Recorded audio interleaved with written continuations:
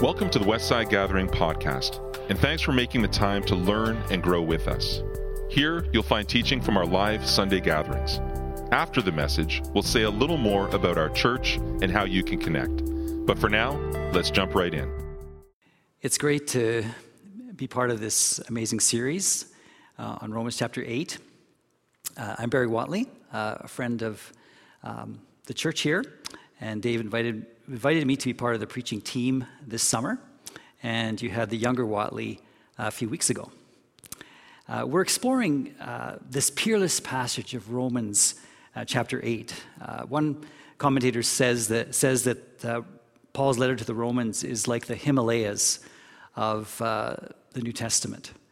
And Romans 8 is certainly the Everest of the chapter.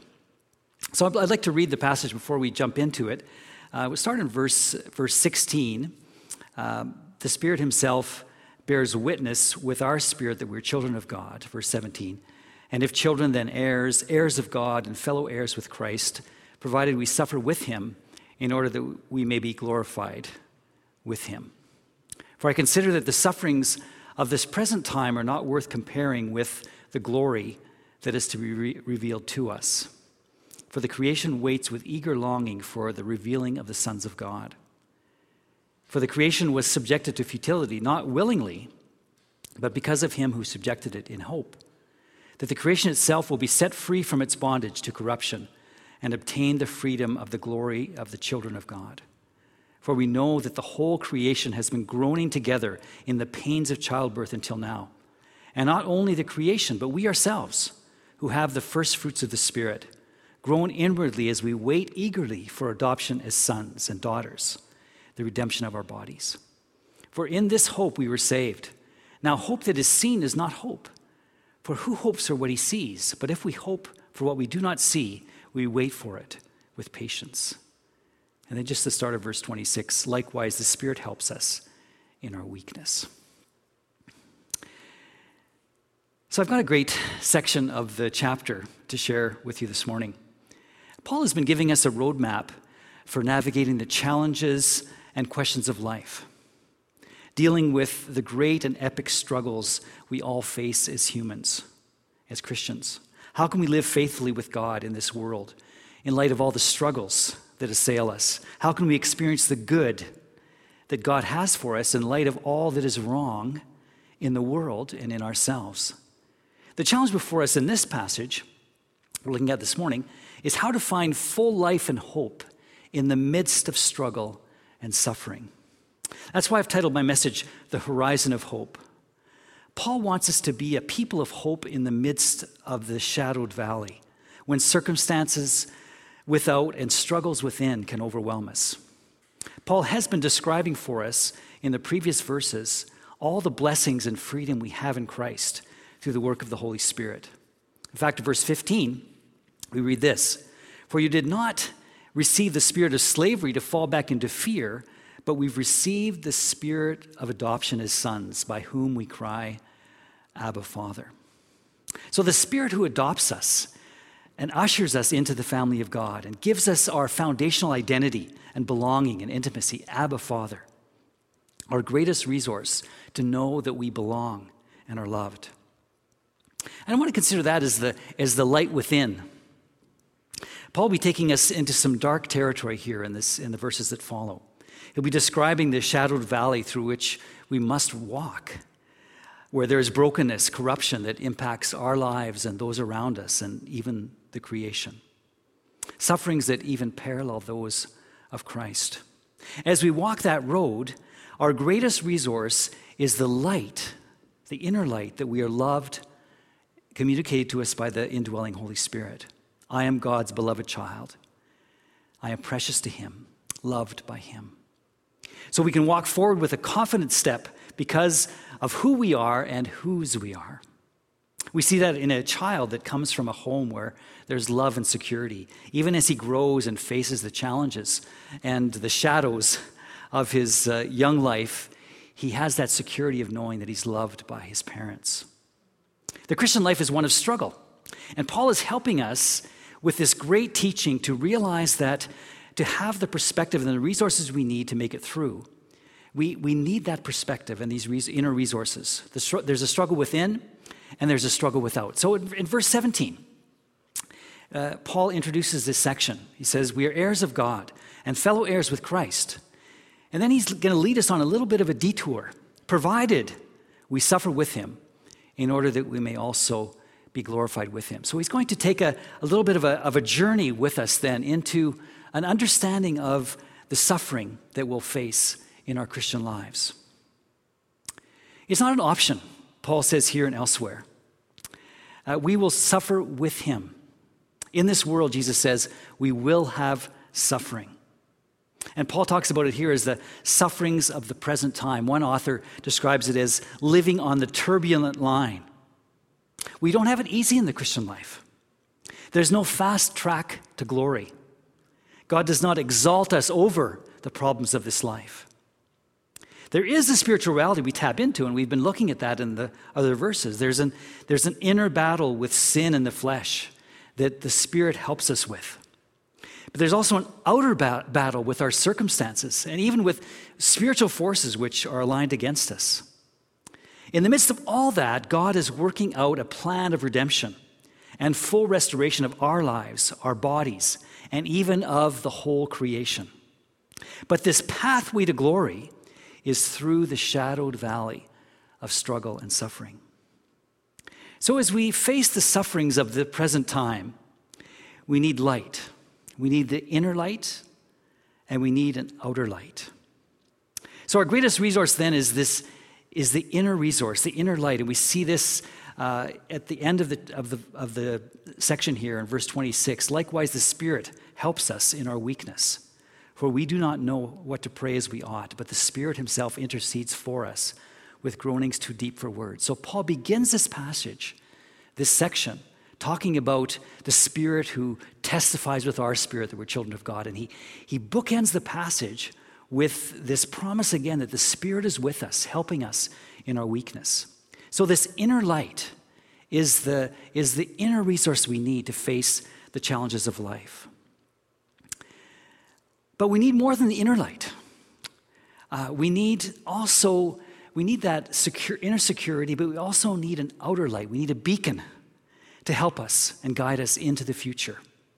If the inner light of God's love and his presence reminds us of our belonging, the outer light of his promises and his promises for the future provide us with a beacon, provide us with significance, that our lives count, that God has a purpose in history and a purpose with our lives as well. We need this outer light. We need a place to lift our gaze when we face the shadows in the dark valley. This is the light of hope that Paul is talking about in this passage. And several expressions help us understand what Paul is referring to here when he talks about the light of hope. Verse 18, I consider that the sufferings of the present time are not worth comparing with the glory that is to be revealed to us. In verse 19, for the creation waits with eager longing for the revealing of the sons of God. Verse 21, the creation itself will be set free from its bondage to corruption and obtain the freedom of the glory of the children of God. And then in verse 23, we have the first fruits of the Spirit. We groan inwardly as we wait eagerly for the adoption as sons, the redemption of our bodies. So Paul is telling us in this passage that God has begun a work in us, and he also has a work that he's pursuing both in us and in the world around us. And what God has started in us is not finished yet. There's more for us, and there's more for the creation. For us, we already belong. And we've been looking at it in this passage. We already have a measure of freedom, but we still struggle with the realm of the flesh, that old programming, that old system of lies and half-truths that wreak havoc in our lives. We are no longer slaves to that old master, but he still tries to steal in and rob us of our freedom and our joy in Christ. So there's more yet that God has for us. But we think about our bodies. We still carry the corruption of a broken world. We still are all dying. We all have our rendezvous with death, every one of us. Our bodies are not free from sickness and suffering and aging, as we all know too well. There is a fulfillment both for our spirits and for our bodies that Paul is talking about here. One day, we will be completely free from the corrupting influence of sin and death and sickness. One day, our mortal and feeble bodies will be clothed with immortality. And Paul is talking about that here. Well, while we wait, we groan. We say, "How long, O Lord?" We long for the fulfillment of God's promises for us and for our bodies. But God is also not finished with creation. The created world is not yet free. The corruption is still there as well. The decay is there. All is not well in the world. You may have noticed as you walk around our forest wooded areas here in Quebec how the emerald ash borer is destroying every ash tree in sight. Other corners of the world are facing droughts and famine. We all have heard too much about the coronavirus and now the Delta variant. But the greatest killer of all is not COVID. It is malaria in our world today. So there's a struggle. All is not well in our world and creation. There's a longing, a groaning that creation would be set free. And as we wait in hope. We have a promise that God is working out his plans both for us and for the created world. There is a light on the horizon. I love these lines from The Lord of the Rings. Sam and Frodo, just to put us in the context, are in Mordor on their way to Mount Doom on their great task of destroying the power that's against them. They're in the darkest juncture of their journey through Mordor. And we read this. Sam Gamgee, Frodo's great colleague by his side. There, peeping through the cloud rack above a dark tor high up in the mountain, Sam saw a white star twinkle for a while. The beauty of it smote his heart as he looked up out of the forsaken land, and hope returned to him. For like a shaft, clear and cold, the thought pierced him that in the end, the shadow was only a small and passing thing. There was light and high beauty forever beyond its reach. These are some of the greatest lines in Tolkien's masterpiece, The Lord of the Rings. And notice a couple of lines in this great passage. He looked up out of the forsaken land, and hope returned to him. The thought pierced him. In the end, the shadow was only a small and passing thing. This light and high beauty surpasses it all. And I believe that that's what Paul is telling us here in verse 18. The sufferings and the shadows and the darkness of this present time are not even worth comparing to the glory, the light, the brilliance that is to be revealed to us. So the shadows and the darkness, in light of the glory that is coming are only a passing thing. And this is our hope, my friends, that there is something glorious, something fulfilled that awaits us in our world. But we must learn, and this is the first part of learning to live in hope. We have to learn to lift up, to look up and lift our eyes beyond the shadow. And that's the first challenge we face in our dark world. To learn to live in hope, our second challenge is to trust God's purpose and plan of freedom, both for us and for this world.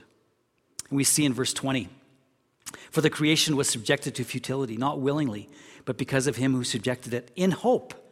Verse 21, that the creation itself will be set free from its bondage to corruption and obtain the freedom of the glory of the children of God. Paul is opening up for us here a window, that there's hope not only for us, but also for the created world. And he invites us to look forward to the accomplishment of God's freedom plan, both for us and for our world. So I'm going to take a little bit of a detour for just a few minutes and talk about this vision of creation, this theology. There's some beautiful truth here that helps us establish a theology of ecological stewardship. So let me touch on a few points before we come back to our learning to live in hope. First of all, we see that in this passage that creation is broken. Verse 20, the creation is subject to futility. And that word means that it can't accomplish what it was designed to do. It was designed to give life. It was designed to give beauty and joy, and we still see signs of that all around us. But there are boundaries placed on creation. And other scriptures talk about the curse that was placed on creation. Sometimes when we listen to the news and maybe to certain people who talk about our world and about our environment, that man is the curse on the world. And that if only we get mankind out of the picture, then, or humankind out of the picture, then the world would be a great place. But that's just not true. That's just not true. God himself has placed limits and limitations on this world. It's subject to corruption and bondage. The diseases and blights on our world reflect that. So we see that creation is broken.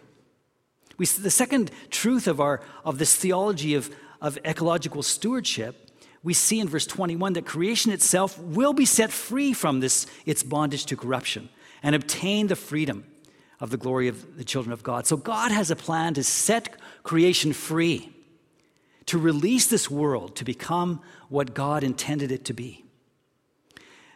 The scriptures talk about a new heavens and a new earth, but really the greater truth, it's a renewed heavens and a renewed earth. God will not replace this world, but he'll restore this world to all that it was designed to be. And this is part of God's great plan to set creation free. And the third point in this theology of ecological stewardship is that our freedom and creation's freedom are linked. So the creation itself will be set free in verse 21 and obtain the freedom of the glory of the children of God. So our freedom and creation's freedom are inextricably linked. That's a beautiful thought. We know that all that God plans to do in this world and with this world is with us. He involves us in his great plan of redemption.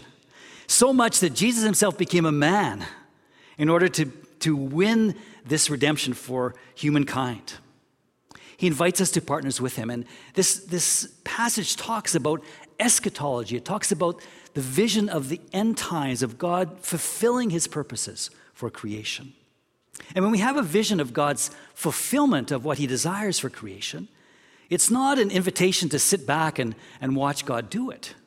It's an invitation to become partners with him in seeing that come to pass. We recognize that ultimately only God can do this. Only God can set the world free. But as he sets the world free, he wants to involve us, because as he sets us free, he will also set creation free. So when we work toward greening the earth, toward preserving endangered species, toward limiting the destruction of invasive species, towards sustainable agriculture, greater productivity, we're working toward the freedom of creation. We keep praying your name, your kingdom, your will, but we're involved in that. As we pray that God would heal this broken world, we must also be involved in its healing.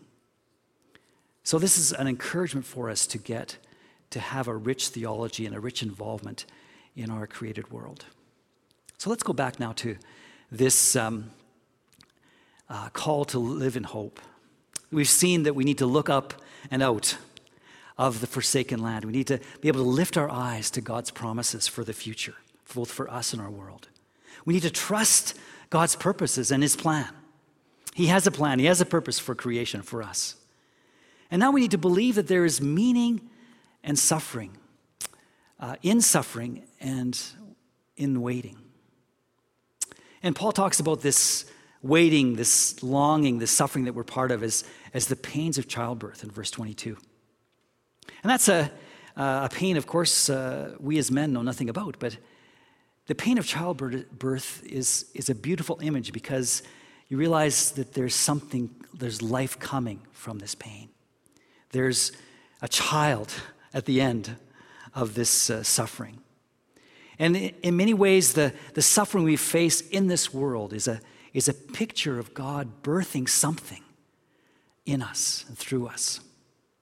We don't always see it on this side of glory. We may suffer and have struggles in this world where we don't see the birth. We don't see the result. We don't see the ultimate significance of the suffering. But we believe that God is using this for some purpose. And that believing that our suffering has meaning, our suffering has a purpose, is something that helps us live in hope.